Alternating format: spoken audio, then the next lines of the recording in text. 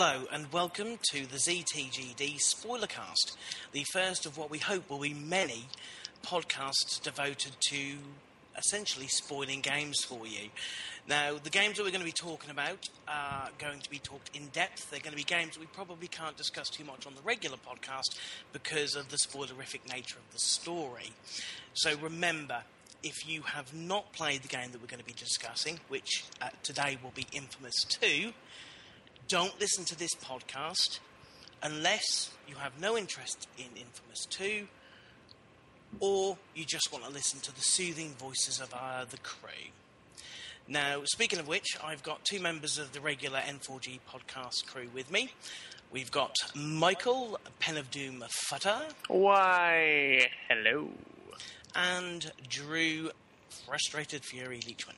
Yeah, I'm here. And as I said earlier, we're going to be talking about inFamous 2, a game that is very much in the spoiler territory. We're going to be discussing a lot of the things that we liked and some of the things we disliked about the game, and basically how it all worked and what our overall feelings were for it. Now, we're going to start off really by just putting out the thoughts of how we felt the game played. Would anyone like to take the bat on that one? I will go. Especially if we're comparing this to inFamous 1, I really thought they improved the gameplay immensely. The big stuff wasn't too much different. In fact, one of the things I loved was that Cole didn't start from scratch in the game. He retained most, if not all, of his powers from the end of inFamous 1. The movement felt very similar, for better or for worse. Cole is still very sticky, which is less of a problem because there are far fewer timed instances in the game where you need to move from point A to point B very quickly. But the one thing that I thought that they improved immensely was the identification of the blast shards. I think they were blue and blended in the original inFamous 1. They stand out much more significantly in inFamous 2.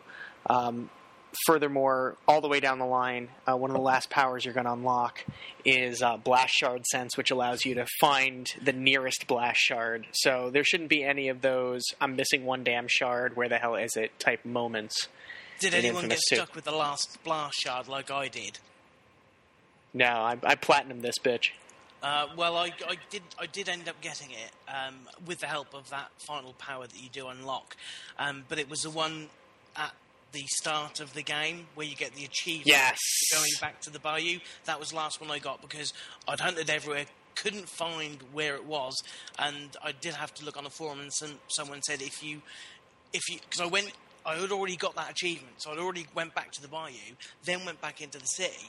Had I gone a little bit further back, I'd have seen the pigeon icon on the map, and it took me a while to find that one, but that blast shard indicator was a godsend because there was absolutely no way I was going to be able to find all of those without it.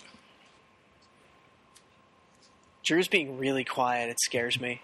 Well, he's probably building up inside, waiting to come out. That's what it is. Here's the thing. I'm not even kidding around. I got all the blast shards without getting the blast shard sense. Oh, you're my hero. Yeah, I think I might have only had like 2 or 3 left, and I finally just bit the bullet and grabbed the ability. I'm like, all right, that's it. I've slammed on the L3 button enough in this game.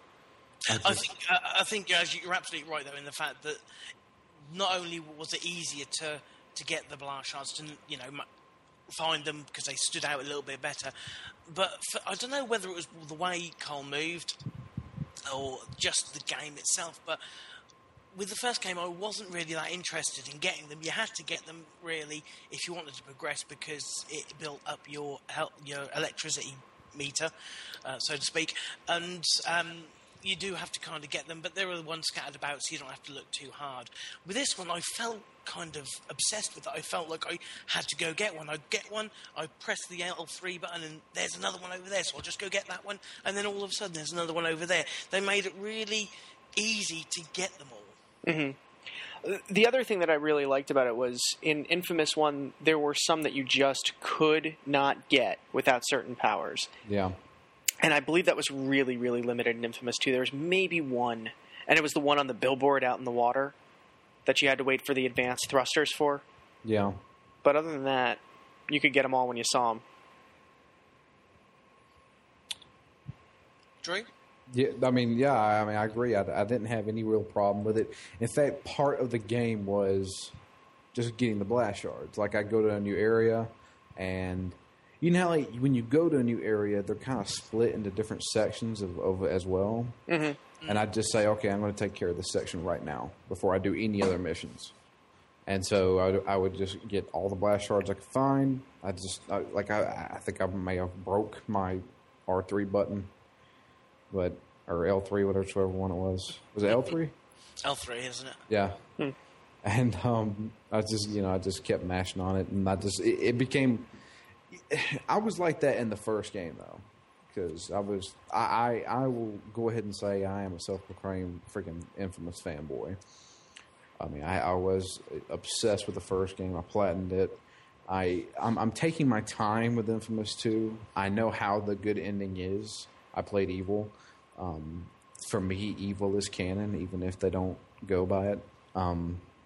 But I just, I was obsessed with it, and I got all the blast shards.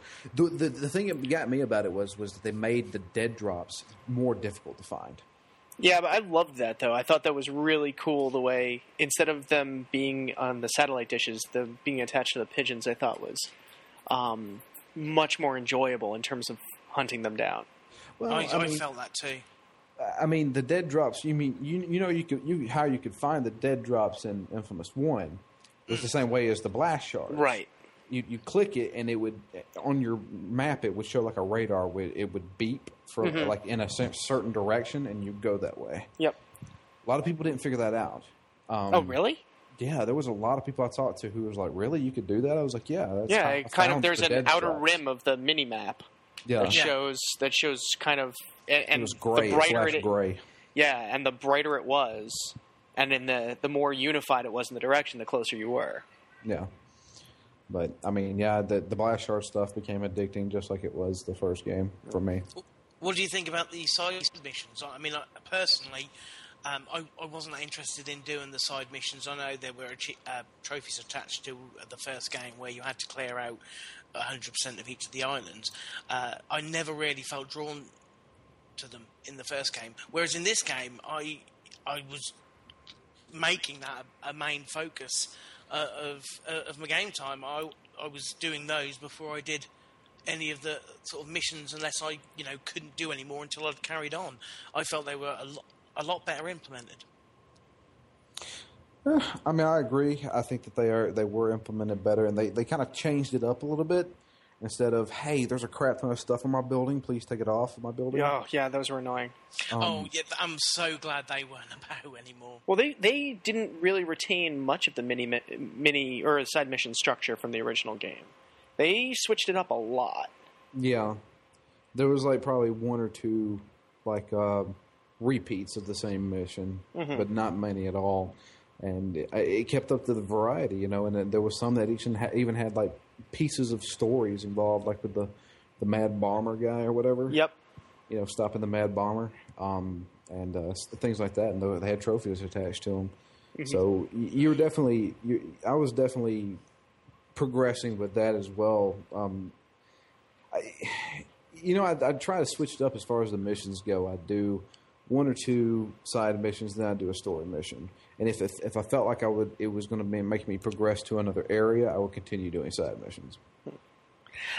I think the one side mission type that I still didn't like and I still thought were cumbersome were the hidden object ones, especially the hidden object ones that were tied to knocking off a bad guy. Typically what would happen is I'd get to a point where there would only be one small area that wasn't shaded in, or that wasn't filled in, that wasn't reclaimed. And that's how I would know, because it was a significantly smaller area. But finding that guy to kill, and sometimes it glitched out on me where it would never give me the mission. I'd kill him, I'd leave the area, come back, kill him again. I'm like, motherfucker, just drop it. Yeah. So I had the similar problem with the fact that I went to do it. That was the last one that I had to do to, cover the whole of the map. And one of the pedestrians killed the bad guy, so he didn't drop it. Oh. So that was like, oh, you bastard.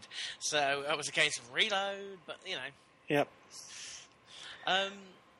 So we're all pretty happy with the way that they've improved the general gameplay. What about the new design of Cole? How do we feel about that? I think they had a huge controversy. Obviously, they were not going to have the same voice actor play Cole from the first. No, game. he was kind of tied, wasn't he, or he was unavailable? See, I don't really know. It could have been conflicts somehow. Maybe even he wanted to get paid more. I don't know. But what they did was they originally were going to get a new voice actor and then change Cole's appearance. Basically, he would look. Everybody called it a dude, bro. So, I mean, he had hair. He had a more clean cut look. Had some tattoos on him, stuff like that. I was totally fine with that. What I wasn't fine with was what they did, where they used the new voice actor, but changed Cole to make him look more trashy, I guess you'd say. Oh, I thought he had a cleaner look to him. It seems odd, but I thought the new look fitted the character better. You're talking about the one they went with, or the one they were going to go with? Oh, I'm talking about the one they went with. Oh, no. See, the one they went with is actually very close to the original Cole. They were going to go with a guy, first of all, with hair. And... Didn't they release it? Was it an E3 they showed a video? And then that's when the storm happened. Everyone said, no, that's not right. Was that it? Was that yeah, E3 pretty much. showing or something like that? I think I vaguely remember. I can actually find the YouTube videos of both of them where they had the old original Cole with the new voice actor, or basically what they went with, and what they had the new clean cut looking Cole that they scrapped with the new voice. The voice matched the clean cut Cole that they scrapped, because you give this tough looking guy with a crew cut, and he's talking kind of like how I am, instead of the deep kind of voice kind of guy, the raspy Cole. Yeah. And personally, I liked the voice actor better from the first game. I disagree. And I'll tell you the reason why is because I like Evil Cole. I'm telling you right now, in the first game, Evil, it had to have been canon, because it was fucking brilliant how it worked. The game's called inFamous. Well, I mean, that's irrelevant in my opinion. It's the fact that the ending, the evil ending, is brilliant in the first game, because of the fact that Kessler. Spoilers for inFamous 1 if anybody out there is listening. Really? I believe the statute of limitations is up on that. I don't care. I think so. And just in case, I just want to be clear, the statute of limitations thing is a joke. Read the Oatmeal. It's a comic. It's funny. I know it's statute. All right, I'm done. But that you would be surprised how many people never played inFamous, because I saw a lot of people on my Twitter feed saying, man, inFamous is awesome whenever they got it for free from PSN. So Kessler is obviously Cole from another time period. He comes back to the past because there's this evil being only known as the Beast, shows up and kills everybody, including Cole's wife and kids. So he wants to change the past. He wants to get Cole his powers sooner so he can beat the Beast and be stronger when he does show up. If you do the what? No, I just now knowing what I know now about inFamous 2, I'm just wondering how big of a plot hole there really is here. there is a huge plot hole. Which Thank you. Which I would get into because my roommate brought it up whenever we were playing it. But the evil ending of the first Infamous was so brilliant due to the fact that Kessler came back. He killed his own wife. He basically destroyed Cole's entire life just so he could make him a stronger person and a better hero. But in the evil ending, he does the exact opposite. He makes a complete and utter monster. Kessler's plan fucking backfired in his face. And to me, that's fucking brilliant. The irony of it all. Yeah. Yeah, so are we going to talk about this giant plot hole now, or are we going to wait till we get further into the Infamous 2 story? Because I think you kind of need to know what happens with Infamous 2 to understand why it's a giant plot hole. No, go for it now. Why not? Well, why don't we kind of run through the story a little bit and just kind of hit the salient points of the story, because the plot hole should emerge, naturally. Yeah, it will. So it has to do with the Beast. It very much has to do with the Beast. Mm-hmm. It pissed my roommate off to the point where he said he hates Infamous 2. Oh, I'm not kidding. Yes. He said that makes absolutely no fucking sense. Yeah.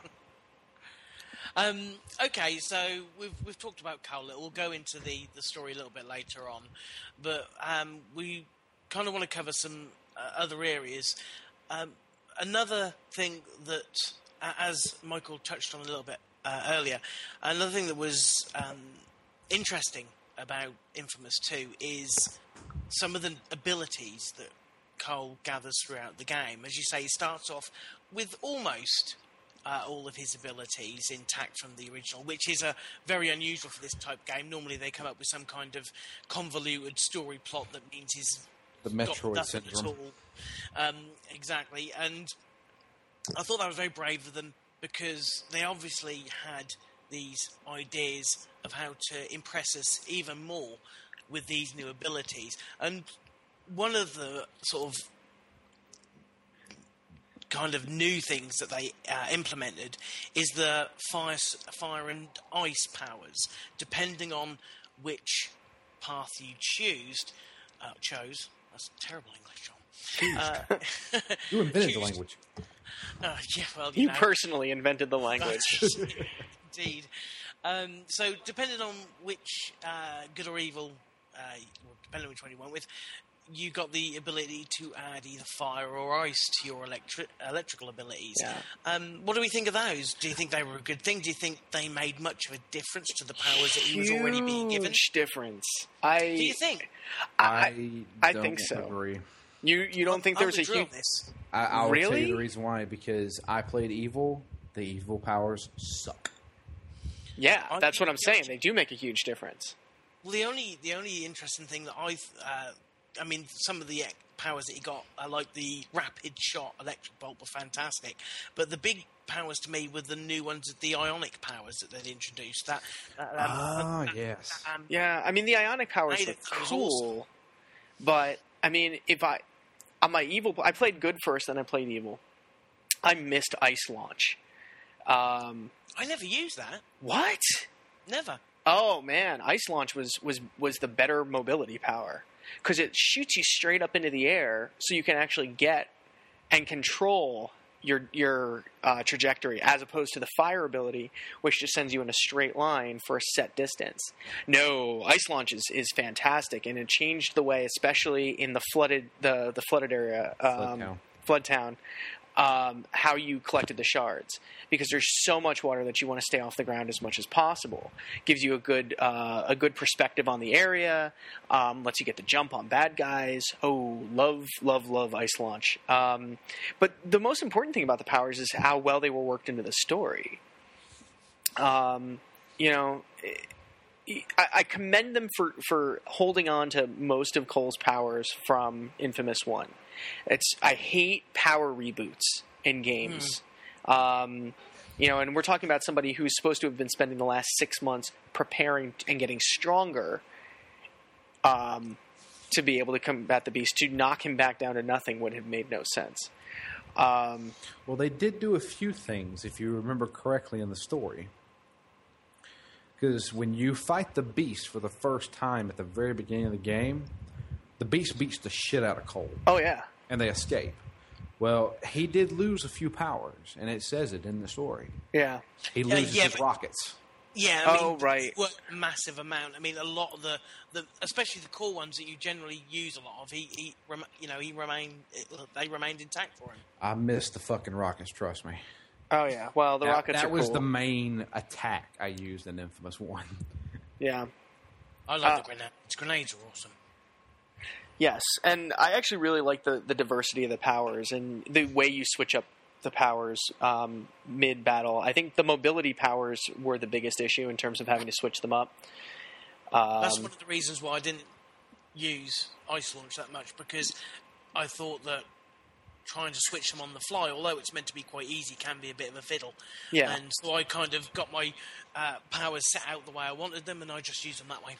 Yeah, I ended up switching my loadouts for different types of for different battles.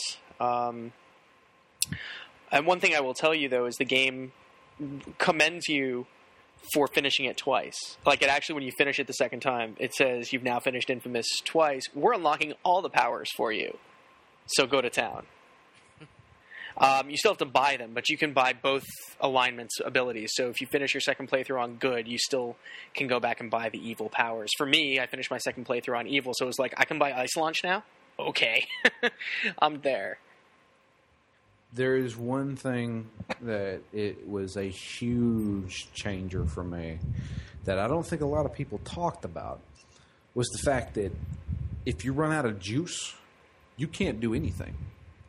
Yes. In inFamous 1, you can still zap people. Mm. In fact, zapping never drained your juice. Okay, I'm glad you pointed that out, because I couldn't remember whether or not it actually was a drain on your energy or not. Yes, and in inFamous 2, every time you zap somebody, that drains your energy. Yep. But you could also get the ability, once you'd leveled up enough, that every time you killed grind on something. Well, whenever you shot a bad guy, you'd get an energy boost. So it kind of... Yeah, but that's only good.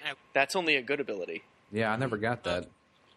It does not... It also doesn't work on beasts either, just the humans. Yep, just humans, and you can't get energy back by grinding anymore. Oh, they wouldn't let you do it in the second game? No, that was actually one of the things that I missed, because I used to make a beeline when I was traveling for grind wires, especially if I was low, and no, your best bet is to nail the things that are pinning them down onto the buildings. Those actually have quite a lot of juice in them, so those are your best places to fill up. But you don't recharge by grinding anymore, which doesn't make sense. I guess. Best way for me is to grab a fucking pedestrian and drain their soul out of their body. If you're playing good, you can't do that. That's right. Oh, yeah, you can. It just gives you a few evil points. No. Actually, I'm pretty sure you can't. You mean when you play good, they would not let you drain people? I'm pretty sure you have to be evil alignment. You have to... I don't know. I think you still can. Oh, I really? can still arc restrain people whenever I was evil. But could you heal people, though? I don't know. Oh, that heal ability was so much better as well. Oh, yeah, being able to mass heal. Oh, that was fantastic. I really, especially since there's a couple of the missions or a couple of the side, not so much quests, but side things where heal this bunch of people, and there's like 6 or 7 of them, and you just have to do. You guys totally wait. If you play good, everybody totally missed out on the most awesome power ever. Wait, I played both. The Ionic Drain. Oh yeah, that's pretty freaking awesome. It kill anything around you in like a fucking 50-yard radius of you, and it would drain and automatically heal you and give you like infinite juice for like 20 seconds. Yeah, Ionic Drain was absolutely cool, but it made up for everything else because the fire powers weren't cool. But let's talk a little bit about Nyx and Quo, because they're kind of important to how you get those powers. Well, I through my main playthrough, I played as good, and obviously to do that, you side with Quo, your kind of what is she, FBI or CTAE or CIA. or something like that? Yeah. She was NSA, right? I can't don't know. remember. Something anyway. But you side with her. I felt that the switch she made just towards the end was so out of character. It just felt. You get to the end, got it. No, you're with her all the way. She's obviously someone who's out, cares for the people.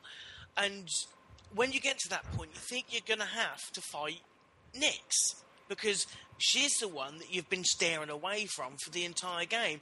To switch it up, and suddenly they disagree as usual, but on the opposite side of the fence. I thought that was just really odd. Well, I don't know what. I don't know whether it's me.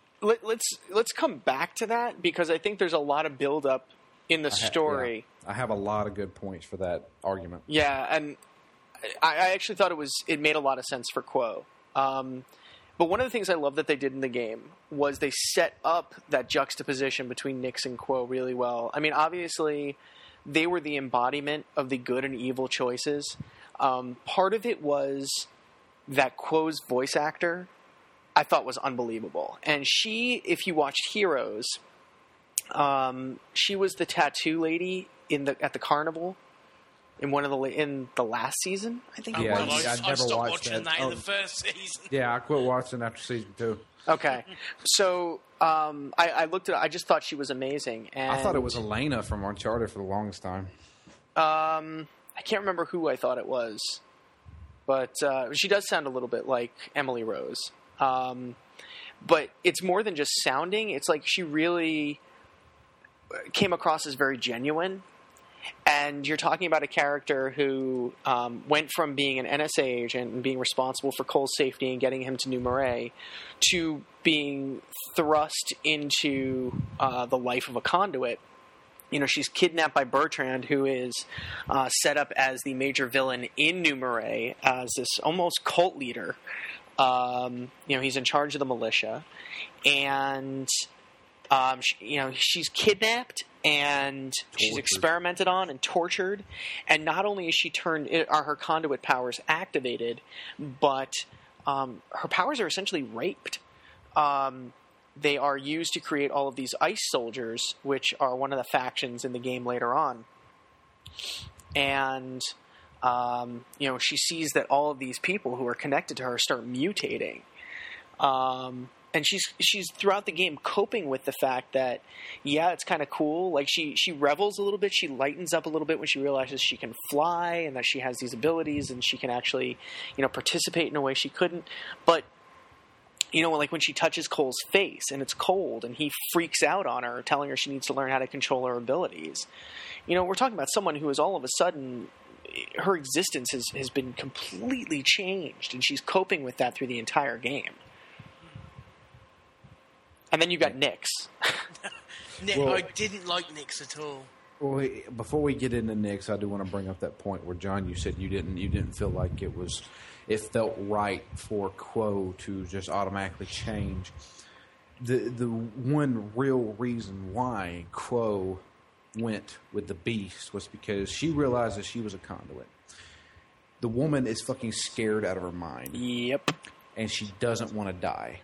That's exactly what it is. So how does she not want to die? Easy. Let the Beast turn everybody else into conduits, and he'll leave her alone. The only thing she wanted to do was survive. Yeah, but she's been so selfless throughout the game. Yeah, and she realizes that she made a mistake at the end. Oh yeah, fair enough.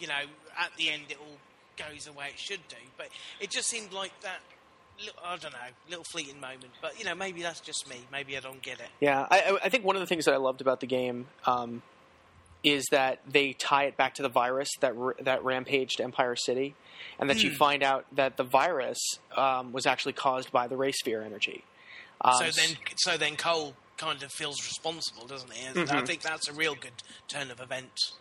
It humanizes him even more, and even if you're playing evil, he bears the weight of that,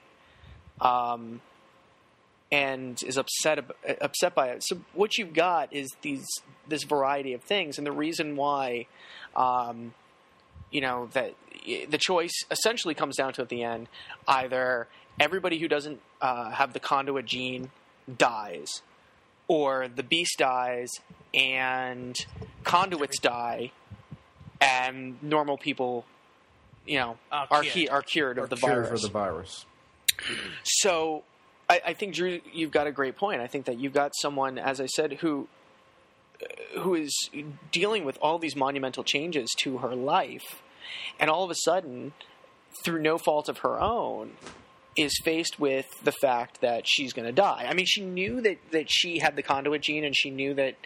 She felt the pain whenever Cole started surging the ray, or not the ray sphere, what was it called? The RFI? Yeah, the ray field inhibitor. Right. When he started powering that thing up, all the conduits started, dying, essentially. And she felt that, and she said, holy shit, if he does this, I'm going to die. So I need to stop him from doing that. Yeah. But at the same time, so I think you're right. I think she's terrified. You've got someone who just doesn't want to die and says, all right, well, it's an us or them thing. And she's just ends up not being that selfless. But that doesn't mean she's a bad person. It just means she's someone who made the wrong decision while being scared out of her mind. It's not like Nyx made the decision for the right reason, because, obviously, there's this flip-flop. Nyx is out for revenge because the beast, Nyx takes, she adopts, essentially, these mutants, and they respond to her, and the beast kills them. And, the reason why she wants to kill the beast is purely out of revenge. There's no good motive there. She's also wanting to... She knows she's a conduit, and she didn't want to become a conduit. She wants to destroy everything that Bertrand ever created. Mm-hmm. And Bertrand created conduits. So she sees that if she has to kill herself to destroy every single thing that Bertrand stood for, so fucking be it. Yeah.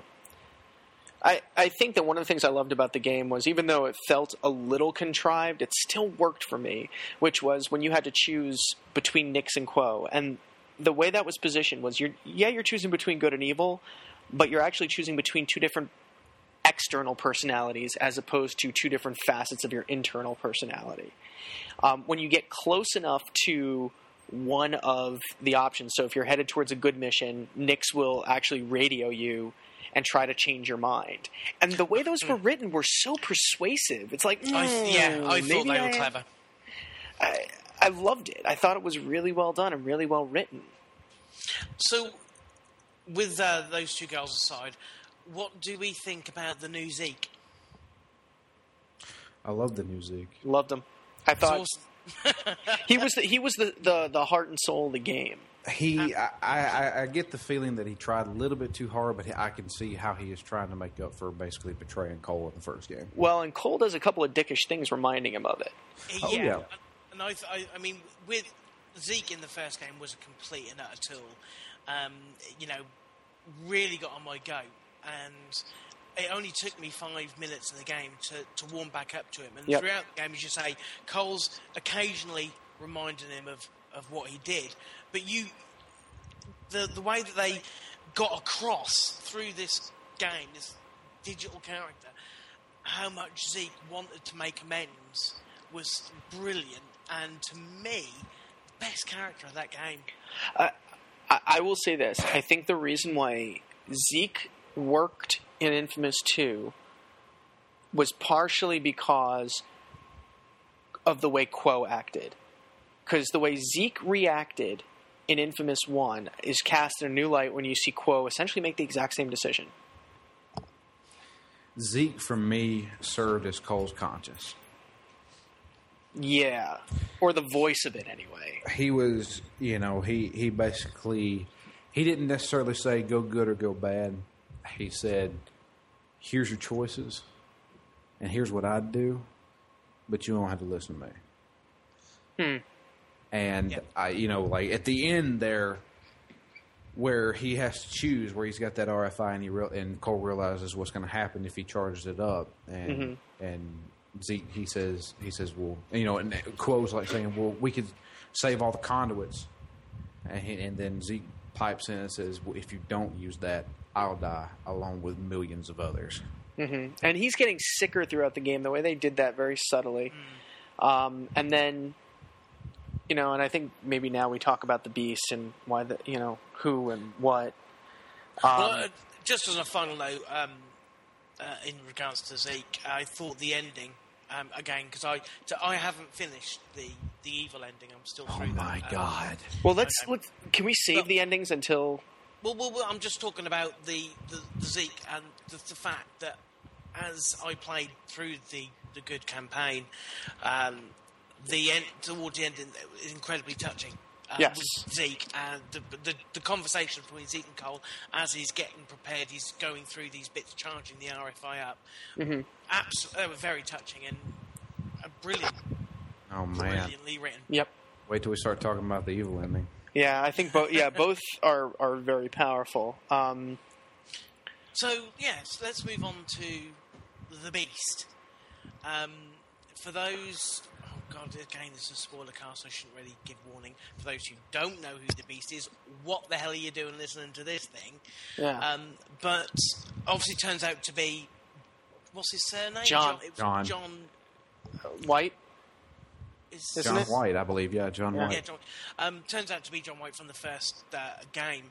I was surprised. I had it pinned down as that the Beast was the evil version of Cole.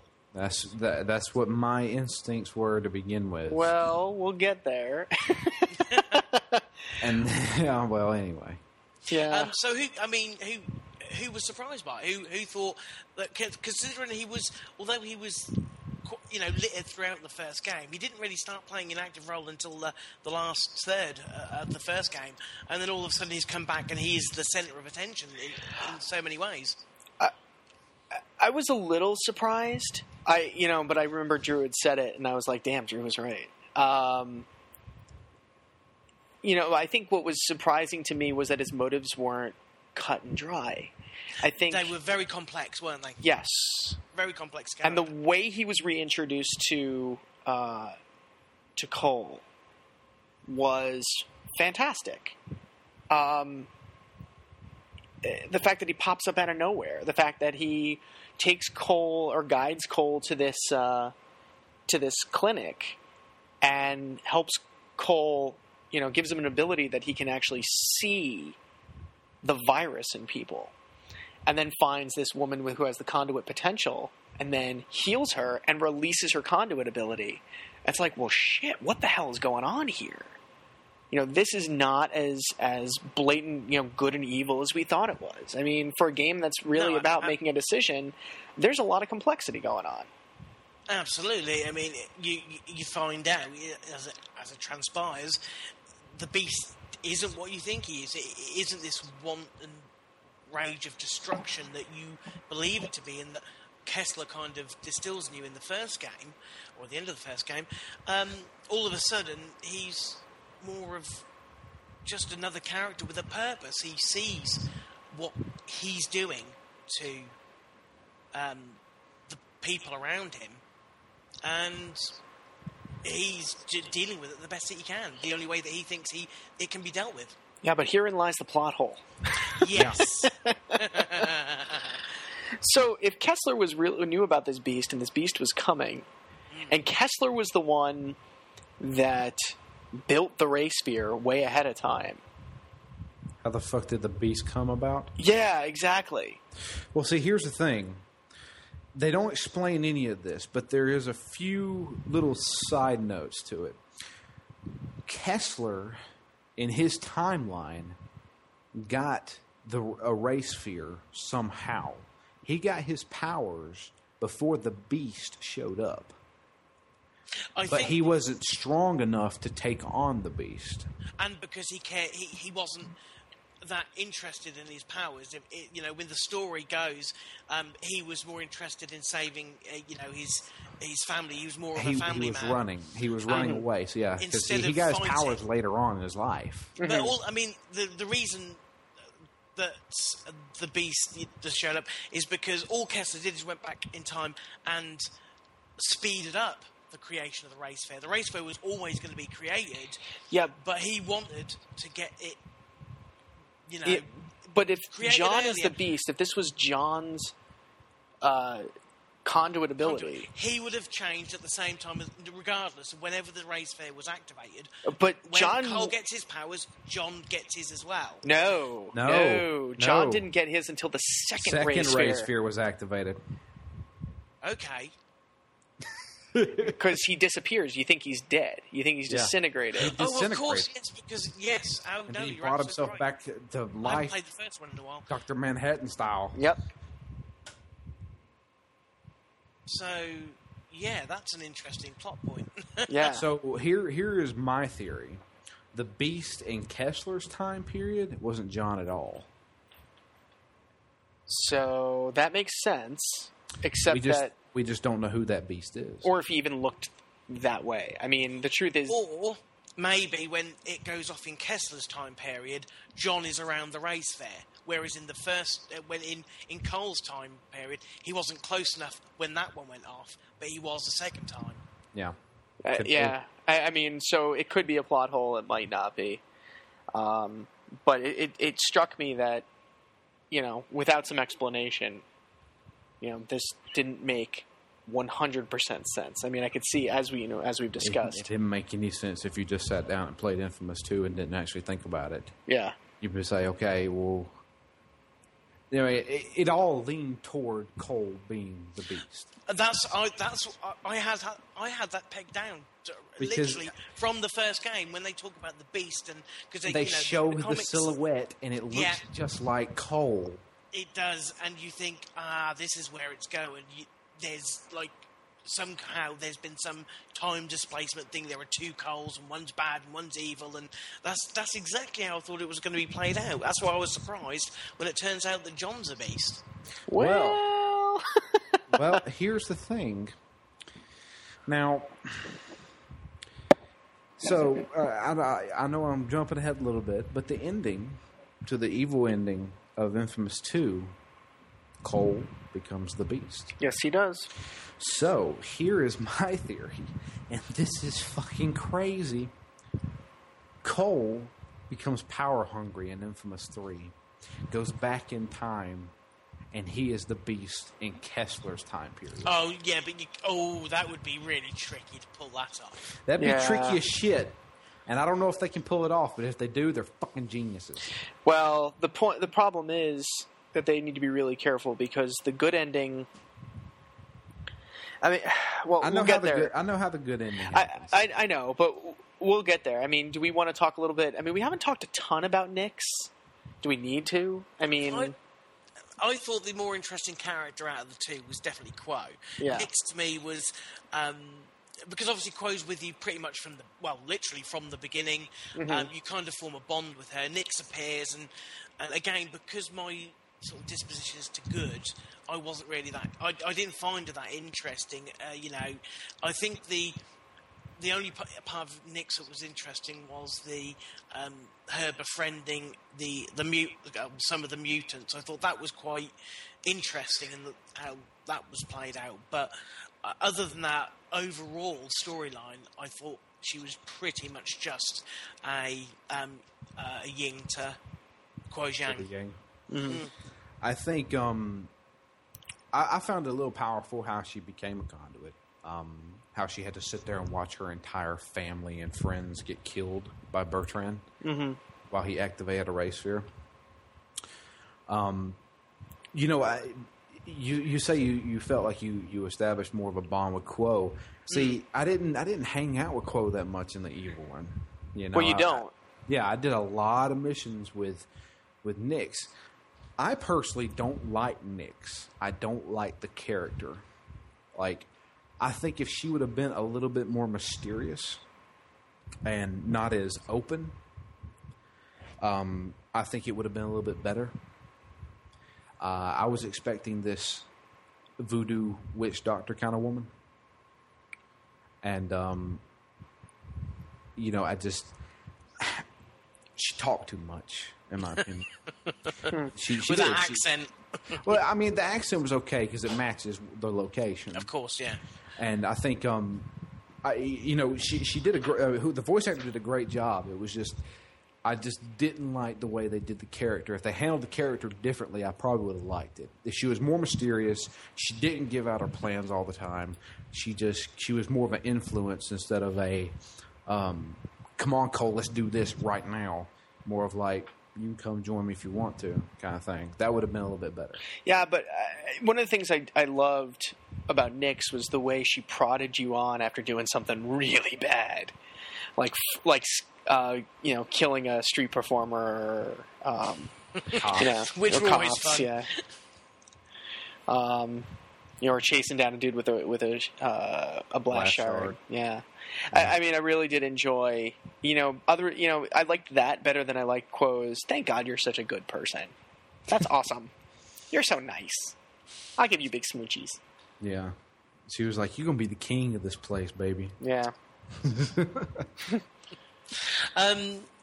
So moving on, we'll maybe touch on one of the major plot points of the game, the new enemies, Bertrand and his crew, which obviously, to start off with, are just basically the goons that he has that you have to go and rile up and, stop muggins, and you got your missions associated with them, free people and this, freeing people from sort of makeshift prisons. But then as the game continues, it sort of transpires that he's the reason behind the mutations, and that's where these new enemies really come to the fore. You've got these, well, not zombies, but they're like kind of monkey-like mutants, mutant things that.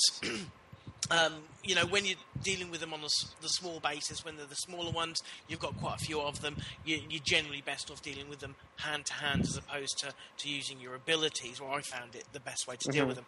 But then you've then got the big ones. The ones, starts off small, medium-sized, a little bit bigger, and then you've got the big behemoths that, take up half the screen. Yeah. I thought they were a fantastic addition. I thought, with the first game, you're just generally killing, some conduits and gangbangers and whatnot. Whereas this one, you've got that element in the militia that Bertrand's running, but you've also got this unpredictable side with the mutations, and you'll often see them have actual fights, you getting caught up in the middle. They're two opposing sides, and you're there to take the lot out. I thought really interesting. The big beasties were fantastic to fight against. And they were hard. I mean, on easy and normal they weren't so bad, but on hard, oh my God, those things were brutal. Especially the ones, before rockets. Yeah, the ones that go underground, those things were bitches. I do cars at those. I thought that car lifting ability where you could pick a car up or an item, mainly a car, and I thought they were great against those enemies. Yep. But the ones that I found the most annoying were the ice. The Ice Titans. Yep. Yeah, those fuckers. Having to knock off both arms before they'll let you crack them open, yeah. Oh, they were... But again, it mixed things up. You weren't just fighting humans for target practice. I felt it gave a real sense of, dread. Yeah, you go up against them. Good. There's 3 of them. Huh? Yeah, it's really bad when you've got you get caught in the crossfire. You've got these tight ice titan conduits, and then you've got those beasts that go underground, and they're fighting each other. But you've got to go in and kill both of them. You got to pick which one to go for first, because full well, whichever one you pick to go at, the other one will be attacking you at the same time. Yep. So you have to sort of think about things as you went into combat with those. Yeah, I thought the interplay between all the different factions was so much better in this game. There was very, very little sort of in-faction fighting, or in the first game. It was very Crackdown in the first game. Yeah. where you had like this area has these guys and that area has these guys and this area has these guys, and maybe around the bridge, the bridge ends, you'll get some fighting back and forth. Yeah, but you other got than the that, Reapers and the Trash Men fighting each other. yep. And then you got the First Sons. First Sons. Fox, didn't it? Really, it didn't go on a great deal. Whereas this, most of the missions that you went to, especially some of the side missions, it was, can you go take those out because they're fighting each other and they need to be sorted out. And you see, and these battles were fantastic. Things were blowing up and they were really shooting the shit out of each other. Mm-hmm. Yeah, so I think, kind of jumping ahead to that, to the end, the fact that the end of the game had two very different missions depending on which alignment you picked. Definitely. You kind of get down to it, and, as we've talked about, you've got the RFI, and if you try to light it up, Quo steals it, right? Or she doesn't steal it. She tries to stop you. So when you go and charge it up, you're not only battling the beast, but she's putting a roar in as well. Right. And if you side with Nyx, you actually tag along with the beast as he rampages through the streets. No, you got that backwards. What? If you go along with Quo. If you go along with Quo, rather. I'm sorry, you're right. You're with the beast. Oh yeah. Yeah. So if you go the evil side, you tag along with the beast as he kind of rampages through the city. If you go the good side, you have to fight the beast and fight Quo. In the downtown area, it's kind of nuts. That battle is insane. The evil is a cakewalk. The evil is very easy. I thought the good was rather easy. I played my good playthrough on hard, and it was tough. Yeah. I mean, I played it on normal. I'm saving the bad ending for my. You are wise. Yeah. Yeah, you were wise to do that because you can just zap everything you want. Yeah, zap everything. Yeah, that's why I chose evil for hard, because you don't have to worry about pedestrians. A lot easier. Yep. So, on the good side of things, walking down that path, you kill Quo. Unfortunately, she just won't let up, and you kill the beast, and you trigger the RFI, and Cole dies, and the epilogue is read or spoken by Zeke. They talk about how Cole was a hero and how he gave his life. And they erect a statue in Numerae, or yes. Numerae, whatever. And at the very end, Zeke's going to bury him out at sea, and lightning strikes the boat. Awesome!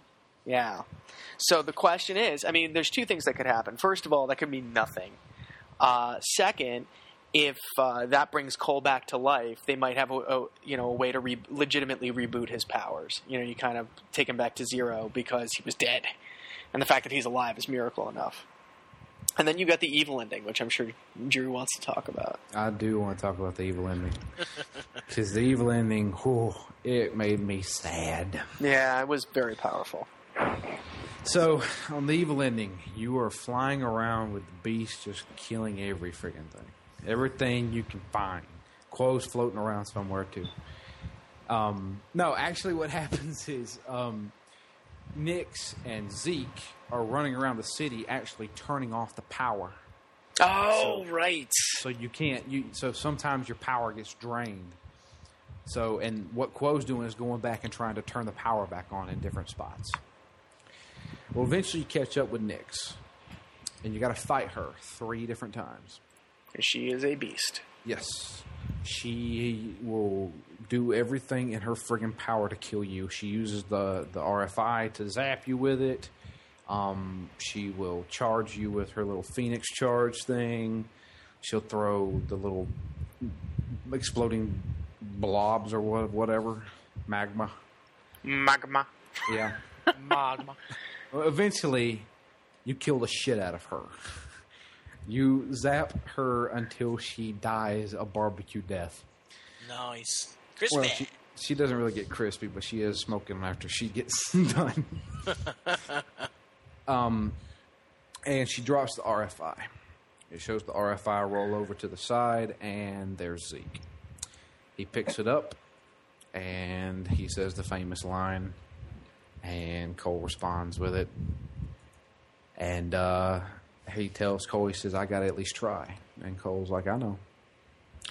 And he starts shooting at him. Luckily, Cole can dodge bullets.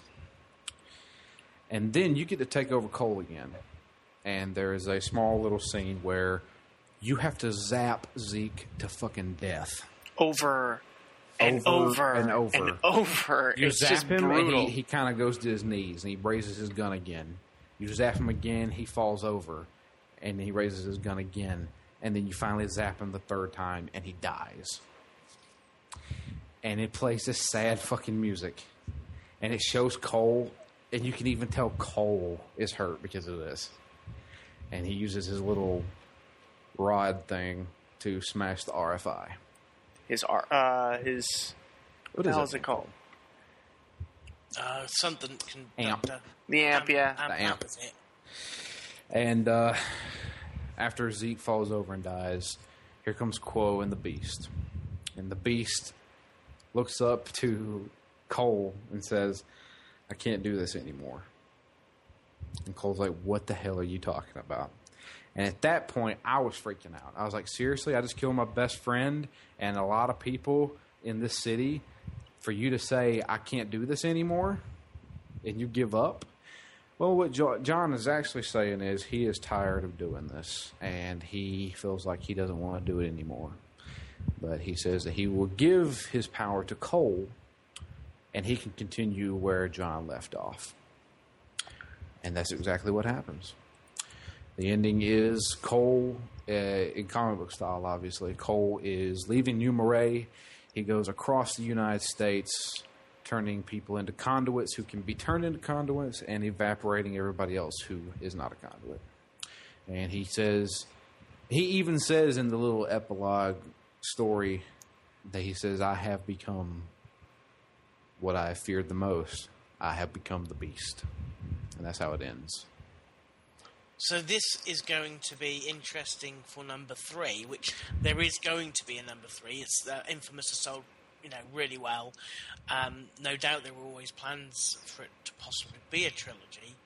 Which ended? Because there are two very contrasting endings. This is totally different from inFamous 1. inFamous 1, you could have used either ending. Yeah. inFamous 2, these are two totally different endings. I need to know which one's canon. It's going to have to be the good. Then you can't. No, I don't. They're going to have to. It doesn't have to be. But that's what they're going to go for. No, I think what's going to happen is that there's going to be a new character. That's what I want. I want them to go with the evil one. I want Cole to come to, I don't give a damn, Las Vegas, Nevada, or whatever the hell they're going to call it. He turns a 17-year-old kid into a conduit, and he kills this entire family. That kid fucking resents Cole. So inFamous 3 is all about him trying to kill Cole. It doesn't have to be the evil ending, though, because either way, the Beast. Well, I guess not, because if it's the good ending, there is no Beast. The Beast there is no Beast. Well, Everything I mean, is good in the world. They could do it such that the Beast reforms himself. Although That would be such stretch. a cop out. Yeah, well, that's a actually, they can't stretch. because of the RFI. There are no more conduits. I guess the evil ending to continue it. The evil ending kind of has to be the ending. I want it to be that way. I want inFamous to me is the rise and fall of Cole McGrath. That's what I want. I want Cole to become this awesome, quote-unquote, hero, then turn into the villain. And then I want to see him be taken down. Well, it will certainly be an interesting route to go if they take that route. It certainly would be very interesting. And, I think that would be fantastic. It makes more sense. Yeah, as you say, it makes more sense because the good ending is ending. I mean, it's there's nothing more for him to do, essentially, unless they create a new bad guy. Whereas the evil ending, it would be... You've already got a bad guy. Character. You've got the bad guy there, which unfortunately is Cole. But bring in he's turning everyone to conduits. So you've got the storyline there for another conduit to take his place as a superhero and go against him. Do you think they'll stick with electricity, or do you think they'll come up with some other kind of power? I think they'd come with another power. I think it'd be great if they did that. Yeah, it would be interesting. In fact, here's my thing. This is my marketing going out. All this 4 years of marketing college.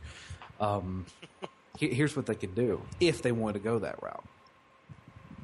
Not let it be a hero going against Cole.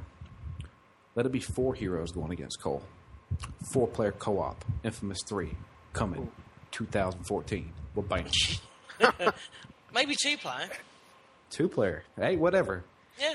I mean, co-op's a big thing, and I think co-op. Are you kidding me? Co-op and Infamous, that'd be awesome. You can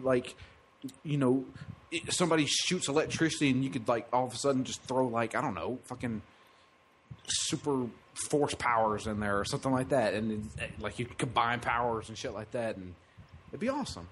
No, you never know what they're thinking of. The guys over at Sucker Punch have proven themselves with Infamous 1 and 2 as coming up with things that are storylines and stuff that are interesting, game mechanics, although obviously some of it's taken from Sly. They've proved themselves that they can do it.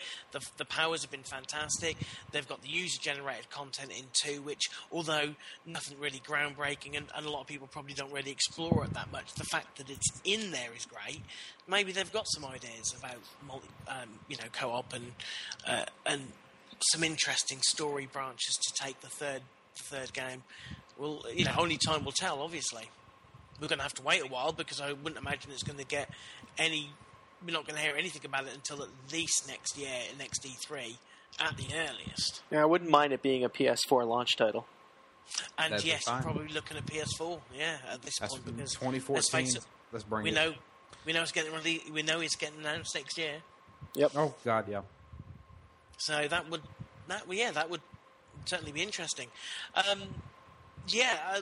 I hadn't played the bad ending. As I say, it's something I've got to do. It does sound a lot more powerful than the good one. And there seems to be a lot more options. I mean, it's sad that Zeke has died. That's a shame that he won't be in the third one if they do follow that route. But they could incorporate him in some way. It does. I mean, from what you're saying, it seems that this bad ending is the best one to follow. Story-wise, it's a more interesting path. But we'll have to see what they come up with. That's for sure. Here's my thing, and I hate to say it, Sucker Punch seems like the kind of guys who like to take the safe route. Well, they're being backed by Sony. Sony fills their coffers, so it depends on what Sony would want. I don't know. Would you incorporate if you go the bad route? If you go, Cole is now the Beast. We can introduce a new character with a new set of abilities. Do you bring in the good stroke evil Karma, or would you take that out completely and replace it with something else? Because obviously this guy is probably going to want to be good because he's fighting evil. Do you do it that way, or how would you approach it? I mean, and again, on the flip side, how would you follow up the ending for the good Karma? I think. I mean, if they wanted to, and if they did it correctly, they could totally end that series at 3. If they did it right, and if they tied all the loose ends and made it satisfying. I think that if they were to incorporate good and evil choices, there would have to be a ton of plot twists. It could be like this is just me saying shit. If I don't know, I'll make up a name. Jeff Taylor. If Jeff Taylor is with his parents and his little sister, he's 18 years old. All of a sudden, oh God, here comes the Beast. The Beast comes, kills everybody except for him. Now he has a choice: go after Cole and kill him out of revenge, or do something different. Do something like killing Cole could be the bad ending, Doing something like trying to restrain him or trying to change his ways. Or take his powers away. Exactly. Which that could branch off into other things. Take his powers away. Do you just want to get rid of his powers, or do you want to put his powers into you and become even stronger? There's multiple ways that they could do this. And Sucker Punch, if you're listening, I will work for you. But what about the good ending? How are they? If they take the good ending of 2 as canon, where do you think that's? I don't know that they can, because If they take the good ending of 2, it's a cop-out. And people will look at it and say, this is, the problem with the good ending of 2 is that it felt very final, except for that last lightning bolt. Yeah, it seemed like a fitting ending to me. You know, he'd gone through all of that, and he made this ultimate sacrifice in order to save humanity. That did seem like something you'd tie a bow on. Yeah, but more importantly, the RFI was supposed to get rid of conduits. Period. So there are no more superheroes or villains. Unless somebody makes an erase there. No. It was supposed to, kill anybody with the conduit gene. Oh, yeah, so in which case, yeah, that would be impossible. Right? I mean, I'm assuming it was... Yeah, I think that was... So you're telling me that when Cole activated the RFI, people who were sick with the plague, who hadn't been touched by the beast, who had the conduit gene in them, died anyway? Yes. Damn. Cole's a mass murderer no matter how you look at it.